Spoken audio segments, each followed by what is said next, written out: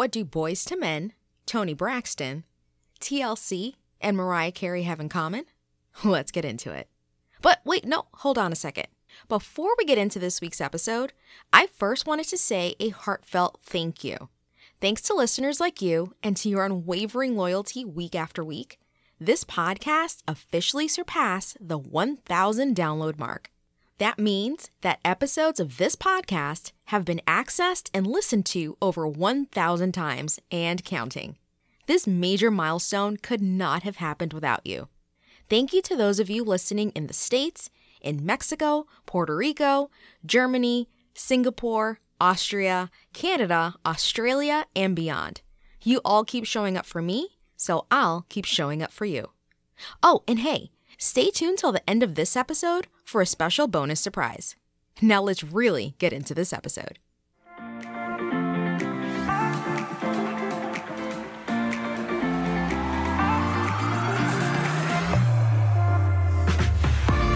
Welcome to the Event Fusion Podcast, the place where creativity and innovation meet to help take your event experiences from ordinary to sublime.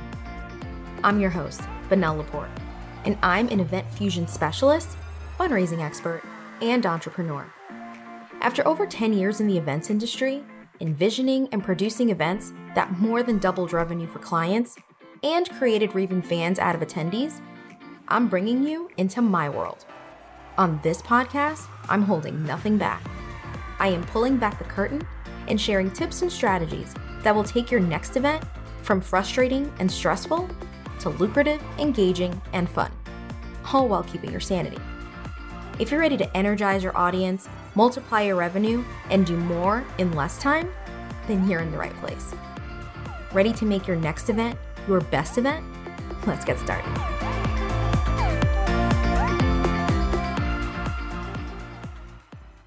So, did you figure out what Boyz II Men, Toni Braxton, TLC, and Mariah Carey all have in common? If you guessed that they were at the top of the R&B charts in the 90s, then you clearly know your stuff. This episode is all about music and how you can utilize it to your advantage to bring guests to feel what you want them to feel, or simply to take them down memory lane. Recently, I was driving through my neighborhood, listening to the radio, with the windows down and the sun was streaming in and there wasn't a cloud in the sky. I was in a state of utter and complete bliss, feeling so incredibly grateful and like the day honestly couldn't get any better. And then it happened. One of my favorite songs came on, and next thing I know, I'm dancing in my seat, singing along to every word, and I'll be honest, essentially putting on my own little concert inside my car. You couldn't tell me nothing about the fact that I was not a professional singer in that very moment. And you know how I know that? Because of the knowing smiles I got from the passengers in the cars next to me, because you know what they know, that when that specific song comes on, there is nothing anybody can tell you. Listen, this is a zero judgment zone in this space, so don't act like you haven't done exactly what I'm talking about. So tell the truth and shame the devil. You know that song.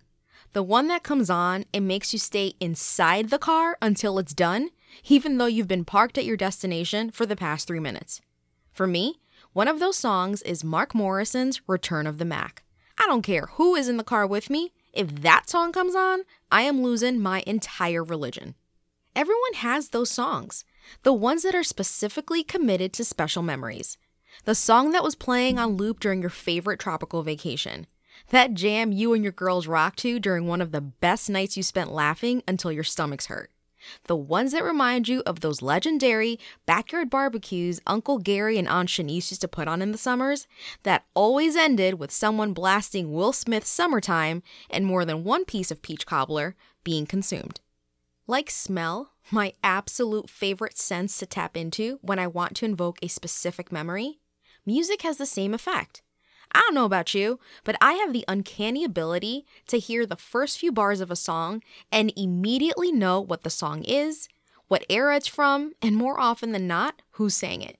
There's just something about music that brings you straight back to some of the best, and let's be honest, at times worse, moments in your life. Music is an equalizer in so many ways, and like food, it's one of the best and easiest ways to connect with others. Like a trusted confidant, music is always there when you need it. providing just the perfect melody for whatever mood you're in. And as Frank Ocean so astutely quoted, when you're happy, you enjoy the music, but when you're sad, you understand the lyrics. Here are 3 ways to ensure your event's music selection always hits the right note.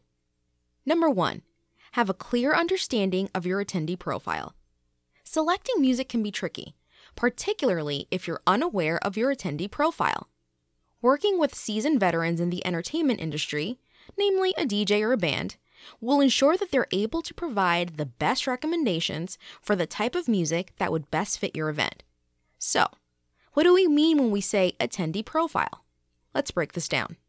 In its simplest terms, your attendee profile is the comprehensive overview of the types of people that will be a part of your event.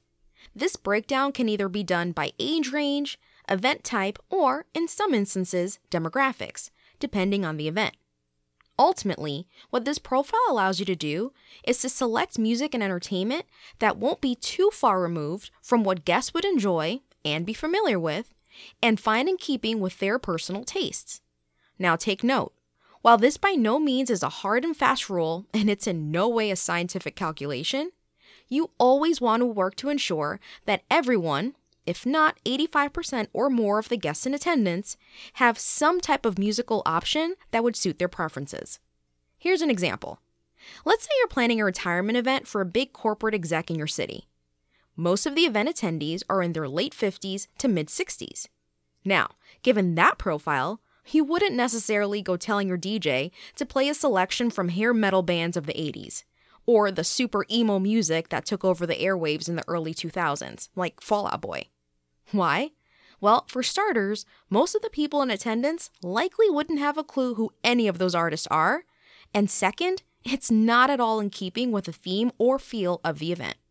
In this scenario, that music with that crowd would be the acoustic equivalent of nails on a chalkboard. Avoid it at all costs.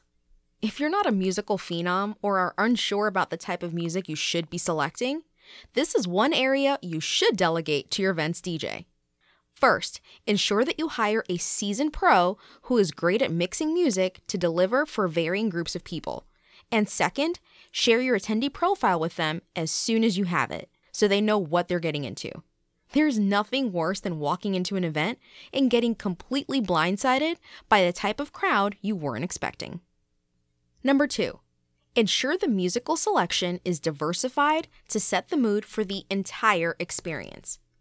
When it comes to selecting music, you need to think about not just the portion of the event that may involve dancing, but rather the totality of the time that music may potentially be introduced as part of the experience. Here's what I mean by that. Will there be background music during the cocktail hour as people mingle? What will be playing as guests enter a ballroom? What will your musical selection be during the meal service? Do your speakers have a walk-up song? If there's an intermission in the middle of your programming, what musical or design element will be used to fill that space? Will there be music as guests depart the event? These are just some of the things you should be thinking about to ensure that the dreaded dead air scenario doesn't happen. So what's dead air? That's when nothing is planned for a period of time, and all you hear is either people talking or the awkward silence as people wait for the next thing to begin. Even if guests can't concretely make out the songs, the fact that there's something playing in the background adds a little something extra to the event's ambiance. Beyond ensuring that you're aware of and prepared for all of the spaces within your program that will require musical accompaniment, you should also ensure that your musical selection is diversified for your attendees, particularly if your event will have a dedicated dancing component, like say a wedding or a Sweet 16.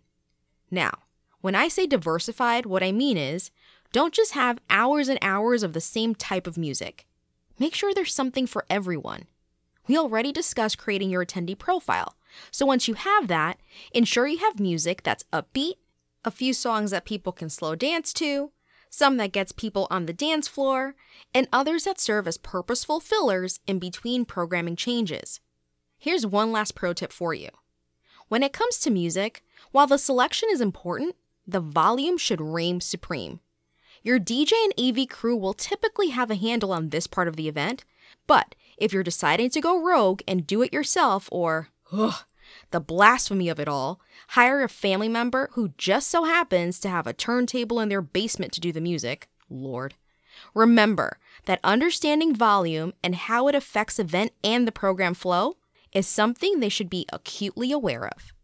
There's nothing worse than having guests need to scream across the table at each other because they can't hear what the other person is saying above the sound of the music. Do me and everyone else a favor and leave the level 100 blasting for an actual real-life concert, and take it down a couple notches for an indoor event. And finally, number 3, create opportunities for guests to congregate on the dance floor. There's nothing worse than being an attendee at a party that falls flat because no one is dancing, assuming it's that type of event, of course. While it's usually awkward to be the first person to get on the dance floor and, let's be real, seemingly make a fool of yourself, there's just something so satisfying about playing the right jam that will get people to leave their half-eaten slices of cake just so they can go and dance. You know the ones. They're those songs that get people dancing at your family reunion, or the one that makes you break out into a two-step around your kitchen on a Saturday morning. For us mere mortals, we call those our favorite songs, but in the event space, DJs and music industry professionals call those line dance songs. Now, when I say line dance, I don't mean country line dancing, although that is also an option. What I mean by line dance in this instance, though, are those songs that are upbeat, last for about 4 to 5 minutes, and most important of all, everyone knows the dance moves too. I'm going to list out a few right now and tell me if you don't immediately start singing the song in your head or have an immediate recollection of the accompanying dance moves. The Macarena, the Electric Slide, the Cupid Shuffle. See what I mean? Besides being so much fun to dance to, what's great about line dance songs is that it levels the playing field for all of your guests. Whether you're a professional dancer or you have 2 left feet, these are dance songs that you have to try really hard to mess up. Now that should be good news for everyone. Even better, if you've never danced to one of these songs before, there's a sort of camaraderie that gets immediately established as those around you teach you how to master the steps as the song is played. Within 2 to 3 repetitions, you're sure to become an old pro. And hey, if you're really worried about it because dancing just is not your ministry, fear not. Many of these songs have the dancing instructions built right in. You are welcome.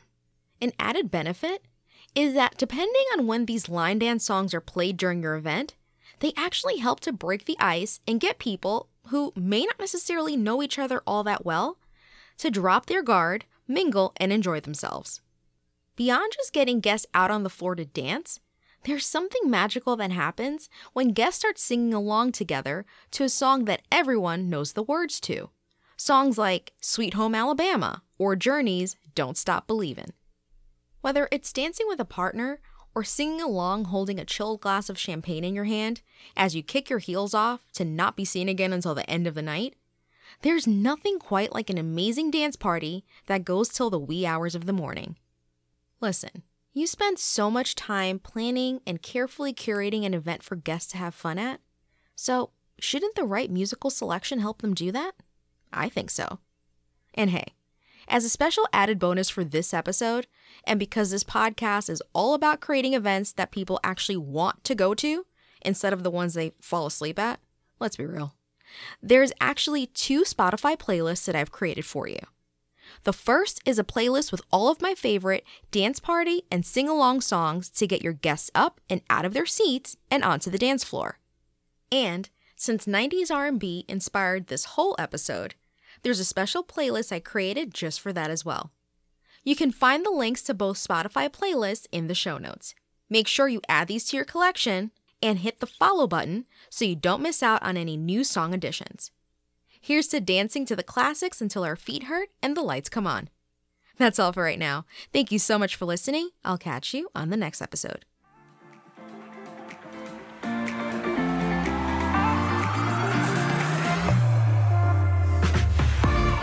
Thank you for listening to the Event Fusion podcast. If you like what you heard, be sure to hit the subscribe button so you don't miss out on the latest event planning and money-saving tips. Until next time.